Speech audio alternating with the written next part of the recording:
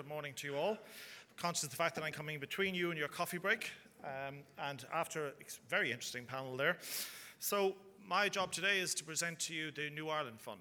The New Ireland Fund, as the name implies, it gives a good clue, invests in stocks listed in Ireland, taking advantage of the strength of the Irish economy that I'll discuss here this morning. In point of fact, let me just move the slide along here. There are three aspects I want to particularly bring to your attention with regard to the fund.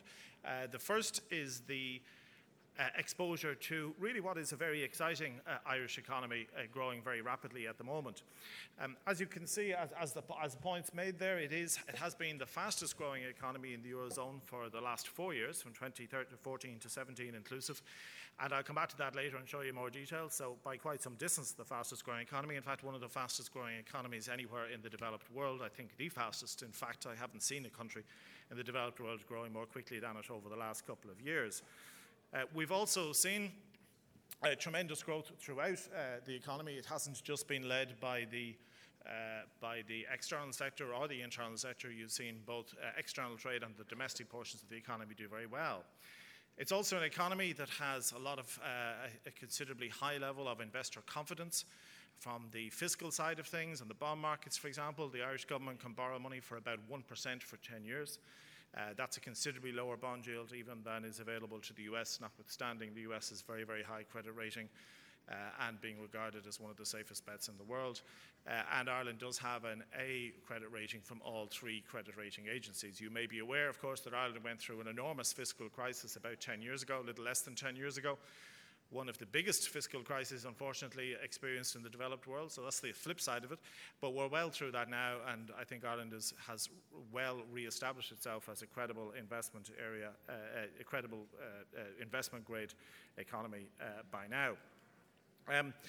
And importantly, as I'll come back to later, the strong economic growth we've seen over the last few years has not been driven by a credit boom. In fact, if anything, as I'll show you, you've seen a significant reduction in the amount of credit in the economy, and you've seen a major improvement in the fiscal finances of the state as well, as I already mentioned. So it's not a debt-driven, credit-driven expansion, which is always very important given the history of the last 10 or 20 years around the world. And in particular, the Irish economy has generated this growth, as I'll shortly address, by being, in essence, a very, very attractive location to do business in. It's as simple as that, as I'll explain in a moment. The second factor, sorry, skipping ahead there slightly, but the second factor I think that makes the Ireland Fund very interesting is that it also has a considerable exposure to the European economy, mainly directly and also somewhat indirectly. The Irish economy, of course, is integrated into the Eurozone economy. As you would expect, Ireland is a member of the Eurozone.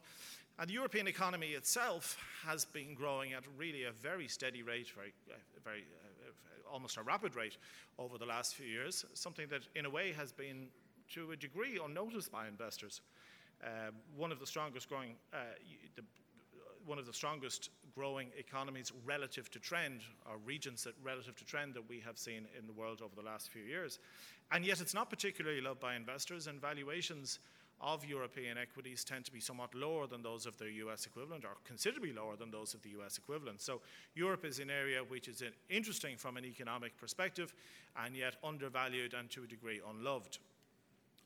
With regard to the portfolio itself and the New Ireland Fund itself, as the slide shows you there, it has generated significant outperformance relative to its benchmark over both 1, 3 and 5 years. Over 3 and 5 years, that outperformance is about 3.5% per annum, so very substantial. And in absolute terms, it's produced something of the order of 20% per annum return since inception. The inception date is about 25 years ago, so it's over a long period of time.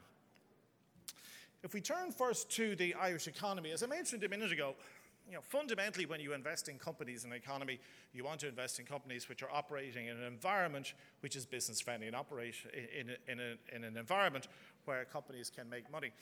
And this is survey data from various different international surveys around the world. And really Ireland does spectacularly well, as you can see. And it may be a little hard to read from the back, so excuse me if people don't mind if I just read them out. With apologies to those at the front who can see them. But this slide, for example, shows you that Ireland is rated as the best country in Western Europe to invest in, the first in the world for the flexibility and adaptability of its people and workforce. Now just think about how important that is, because Any employer looking to locate a business around the world is looking for a flexible and adaptable workforce. And the best workforce rated by surveys in the world for that is Ireland. And think about how important that is to the economy. It's also rated first in the world for inward investment by quality and value, first in the world for investment incentives, and in the top 10 most innovative countries in the world. So it's no surprise, I think, that Ireland has been a very attractive base for many international companies. But that's survey data. Survey data is soft data. Perhaps we can't fully rely on it. So let's look at what that has actually produced. Let's look at the facts on the ground in terms of have international businesses found Ireland to be an attractive location? Well, as the slide shows again, 16 of the top 20 global software companies are located there. In fact, within a half a mile of my office in central Dublin, you have the European headquarters of Facebook, the European headquarters of Google, you have European headquarters, of Twitter, PayPal, I believe, as well, all in a very central location, which is sort of anecdotally become known as Google Quarter, all in Dublin. And they're not doing that, as some people might suspect, for tax reasons, because to take advantage of the nice tax boost there is for locating in Ireland, and for some of the less, less real tax advantages, but in the sense of being tangible, related to tangible business, all you really need is an accountant and a brass plate. These companies are not locating in Ireland because of that tax advantage. They're locating there because of the real benefits of doing business there. But you can also see that in medical technology, 13 out of the top 15 companies in the world are located there. All 10 of the top pharma companies are located there, and so on and so on, 20 to 25 financials. And is it 8 or 9 out of 10? 8 out of 10 of the top industrial automation companies also located there. So it's the proof of the pudding, I suppose, is in the eating. It's not just about survey data that say, yes, Ireland is a nice place to do business. The fact is that companies are locating there. And they're locating there because it's a good place to do business. And simple as that. The main focus of Irish industrial policy since the 1960s has been to make the Irish economy an attractive place to do business. That's the bottom line, and it's worked. What does that mean in terms of producing economic growth? Well, there's a problem. And the problem, in a sense, is how ridiculously strong that 2015 number is. So let me just explain the chart. The blue chart to the left, or it comes across as a bit grey on this chart, for each period, for each year, is headline Irish GDP. And it's almost literally off the charts, as you can see. The officially recognised, calculated in line with the best international standards measured of GDP in Ireland, rose by 25.5% 2 years ago, which is, 3 years ago in 2015, which is just crazy. That would be as much economic growth as a typical developed economy like the US would generate over an entire decade. And the truth is, it is crazy. It's factually correct, you know, that old phrase about three kinds of lies, damn lies, and statistics. This statistic is perfectly correct, but utterly meaningless. So basically, no economist will pay any attention to it. The reason it's meaningless is because it is very much related to the movements of certain multinational companies. These multinationals tend to be far bigger than the entire Irish economy, and when they move books of intellectual property, or they move their accounts from their business from one part of their global network of companies to another, from one country to another, it can have a massive distorting effect on GDP. I could spend the whole talk just talking about that 25% number, but I won't, but just to say nobody pays it much attention. So let's move on to a better way of looking at the numbers, and in this case, what we're using in each case, the blue bar now, the right-hand side bar for each of the time periods, is an adjusted measure of GDP, which basically is a more real measure, a measure that looks at what does the real onshore, meaningful Irish economy grow by each year. But again, despite the fact that you don't have that insane 25.5% growth in 1 year, you can see it has been very strong. Typically around the 5 to 6 to 7% level for the last few years, which is 2 to 3 to 4 times higher than you will get in the Eurozone and Europe. In this chart, the beige line is the Eurozone, and the I suppose you would call it purple colour is the US. So you can see that Irish economic growth has been very strong indeed over that period, far surpassing all the two other major economic blocs, the US and the Eurozone. It's not just about GDP, though. Let's look at the labour market, what's happening to unemployment. It's a good indicator of what's really happening in the economy. You can see that unemployment was as high as 16% some years ago, And it's fallen now to the point that it's just 6.6%. It has come down very dramatically, and it's now well below the European average, while still somewhat higher than the US level. And indeed, as you probably know, European economies tend to always have a higher level of unemployment than you will see in the US, because they have higher social protection and so on, making it less essential, I suppose, for people to find jobs, to give the short version of the story. So very strong labour market, plenty of growth as shown by the unemployment rate as well as that. I mentioned already that the growth has not been produced by debt, a debt or credit boom. Here you can see simply the total level of personal credit in Ireland over the last few years. And you can see not only has it come down relative to GDP, it's actually come down of its own level. So there's now something like 60 plus billion less credit in the economy, less debt from Irish consumers than there was 6 or 7 years ago. That's an amazing story if you think about it. If you think that this economy has managed to grow by typically 5, 6, 7% per year, at the same time as consumers have been paying down their debt, as has the corporate sector, by the way, but this focuses on the consumer sector here. It's quite an incredible achievement. And while the consumer sector has been paying down debt, Ireland's government has been getting its books in order and is now basically back to balance. You can see that if you go back to 2011, the government there was running a fiscal deficit of about 9% of GDP, and basically this year that should be wiped out, and the government has essentially balanced its books. Very, very few countries in the developed world are doing that. The only one I can think of off the top of my head is Germany. I'm sure there are one or two more, but very few of them other than Germany are managing to balance their books, and Ireland, of course. So a nice achievement there. Next slide to move on. It's a very much export-driven economy, although and in that sense, I think it's important to note that this fund does also benefit from the growth of the Eurozone economy, which is its main trading partner, the European economy, which is its main trading partner. You can see here the figures for exports as a percentage of GDP. Even from traditional exporting countries like Japan, everybody thinks of Japan as being an exporting country. 18% of GDP is exported. For the US, it's only 13%, and for Ireland, it's a massive 120% of its annual GDP is exported. So Ireland is very, very much an exporting country geared into global growth and European growth. And European growth, this chart relates to Europe. European growth is pretty good. The green bars are the GDP growth in each quarter. You'll see there was a bit of a dip in Q1 of this year, which is, we believe, related primarily to once-off factors. Even the severe incidence of the flu, of influenza in the first quarter had an impact on economic activity. It was so severe, the epidemic. And on the other hand, we had extreme weather and various other effects. So we don't think this is much more than a blip. But on the whole, if you look at the level of growth, it's been very strong, up around 2.5% growth for the last several quarters, last year or two. That's a very strong rate of growth and well above trend for Europe. So doing well there, and you can see unemployment coming down as well. Turning next to the portfolio, first of all, make the point it's well diversified.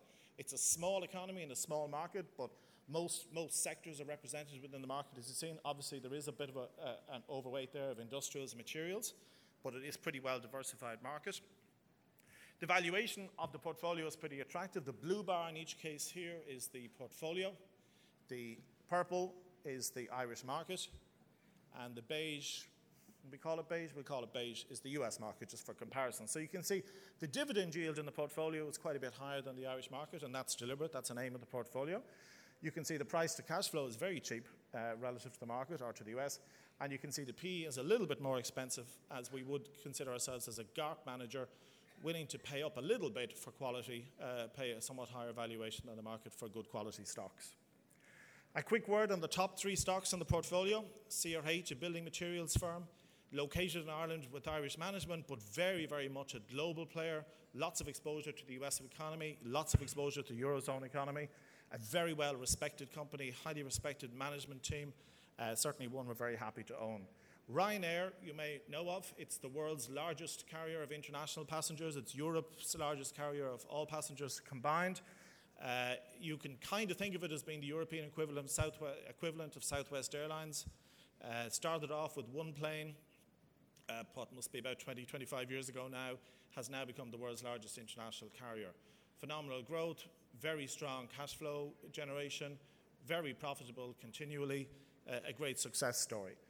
Smurfit Kappa, a different, less exciting company, paper and packaging, but obviously again a play on global growth, located in Ireland, again, very much like CRH, but very, very much selling and distributing all over the world, but particularly in the US and Europe. So Irish management, but a global company. Quick word on performance, always very important.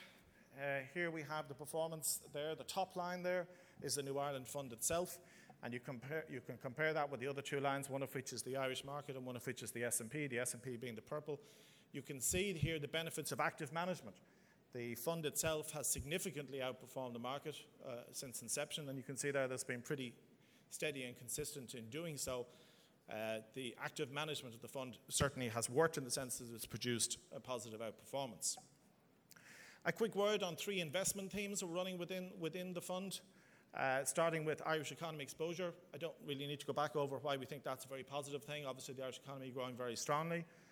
AIB Bank, which is very much focused, has some exposure to the UK, but very much focused on Ireland in the main. Like any bank, very much linked in and geared to its own economy. Dalata is a hotel group. Hotels obviously very linked to the Irish economy, very linked to the growth of tourism and so on, performing very well, growing strongly in terms of hotels and acquisitions. It's been building out its portfolio of hotels for some time. The last couple of days it's announced some new acquisitions. Applegreen you may not be familiar with. It's a retailer. Gas stations. In fact, it's recently expanded, although up to now it has been a pure play in the US, it's recently moved in Ireland, it's recently moved into the US as well. If you live in Long Island, you might have seen some of its gas stations out there.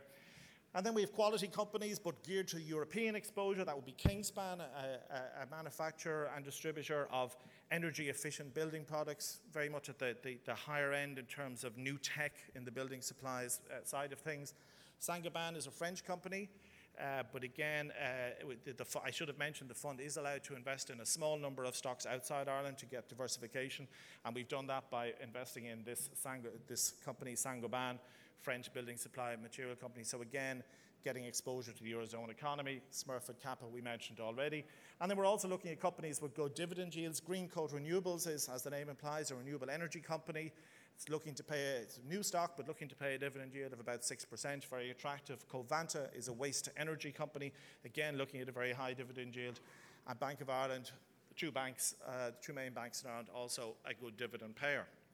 So lots of themes running in the portfolio.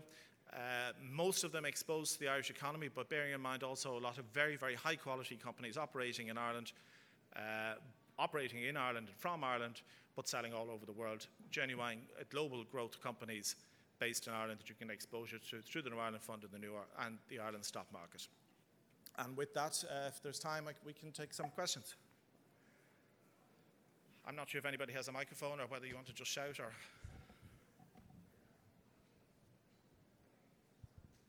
Could I ask you to just comment on Brexit and the impact or potential impact of Brexit on Ireland and your fund? Absolutely. I thought somebody would ask me, which is why I even have a chart ready. And that wasn't a setup. The impact of Brexit is, first of all, the whole Brexit issue, we can stay here till 6 p.m. this evening talking about Brexit in its own right and what might happen. But let's be quick about it and let's hit the main points. We don't know what will happen. You'd have to assume that the prospect of the UK leaving Brexit without a negotiated transition deal, a smooth exit, is so unbelievably damaging to the UK economy that it's very unlikely to happen. So you have to assume there'll be some kind of a smooth transition. If that happens, there are two issues for Ireland. On the trade side, Irish companies have been used to being able to export to Europe through the UK and to the UK as end customers without any trade barriers, any customs, anything. You can load a truck here, you can load a truck in Ireland, unload it in Ireland in the UK without any paperwork. That will change, and that will have an obvious negative effect on the economy. However, the economy is now, as I said, growing at 5 or 6% per year. So if ever you were to you never want a negative economic shock like that could be, but if it is to happen, it might as well happen when the economy is growing very quickly. So I would think that if you look at that impact of trade, it could be 1%, at the outside maybe 2% negative on growth at a time when growth is already running at 5 or 6. So unwelcome, unwanted, but not too bad. The flip side of that, just to mention though, is that an awful lot of businesses currently in the UK are saying we need to be in the EU. We can't afford to be the wrong side of the trade barriers. We can't afford to cut off in the European markets. We need to be in the EU. So where will we move to? And they look at coming 50 miles across the Irish Sea to an economy that speaks English, that has a similar legal system, similar culture. They get the same radio and TV stations, they get the same newspapers. It's very easy for them to move their location to Ireland. And as we saw already, Ireland is a fantastically attractive place to do business for international businesses, as the first and second charts I put up there earlier. So there's some benefit. There's a significant risk from the point of view of the damage to trade. And in the time available, that's probably all the time I have to go into. But on the whole, if you were to ever get a negative shock, it's probably best to have it now when the economy is doing very well. I think we're over time, but I suppose we could squeeze in one more question. I don't know if somebody wants. That was the first person that caught my eye. And if we've time, sir, we'll try and get to you. Just your last bullet point up there. Could you explain why you think real estate would possibly stand to benefit? Sorry, could you explain why you think real estate? Yes, real estate, because a lot of banks in particular, well, financial institutions in London are going to lose their license to operate in the EU. When Brexit happens, a financial institution in the UK now, let's start from the beginning. A financial institution in the UK now, based in London, will find it very, very easy to sell their products and services anywhere in Europe today. There's basically very minimal of paperwork to sell anywhere in the EU if they're based in London. Post-Brexit, that won't be the case. So they need a location in Europe, in a Eurozone country, European Union country. As I mentioned, Dublin is a very obvious place to come from. It's not that they're all moving to Dublin. Some are going to Luxembourg, some are going to Paris, some are going to Frankfurt, but many of them are coming to Dublin. When they come to Dublin, they're in need of office space, and there's a huge office, in particular office real estate boom in the Dublin market for precisely that reason at the moment. And we'll try and squeeze in maybe one more question here that caught my eye. Was somebody there? Mr. Set? CRH was a very large part of the portfolio. Is that because CRH is just such a dominant company in Ireland, or you guys just like it that much to be, looks like nearly a quarter of the portfolio? I'll just repeat the question first. Why is CRH so big? Essentially, is it because it just is a big company? Why is CRH such a big part of the portfolio? And is it because it's a big part of the index, or because we like it? And the very short answer is both. It is a very big part of the index. It's it moves around, but 24, 25% of the index, something like that. I might be out by a percent or so, but something around that. And we really like it as a company. We think it has very good management team, as I mentioned already, very geared into global growth, and we're not particularly concerned about global growth at the moment, particularly in Europe, where we think it's very well underpinned. So A, it's a big stock in the market, and B, we like it on top of that. And very quickly, is the fund levered, and how large is the fund? It's not levered at all. How large is the fund? It's of the order of $100 million, and sorry, because it moves around, and you just caught me slightly, I don't have the exact number. It might be slightly smaller, as Lelia here, colleague. Anyway, it's of that order. I think we'll finish there. Thank you very much for your attention.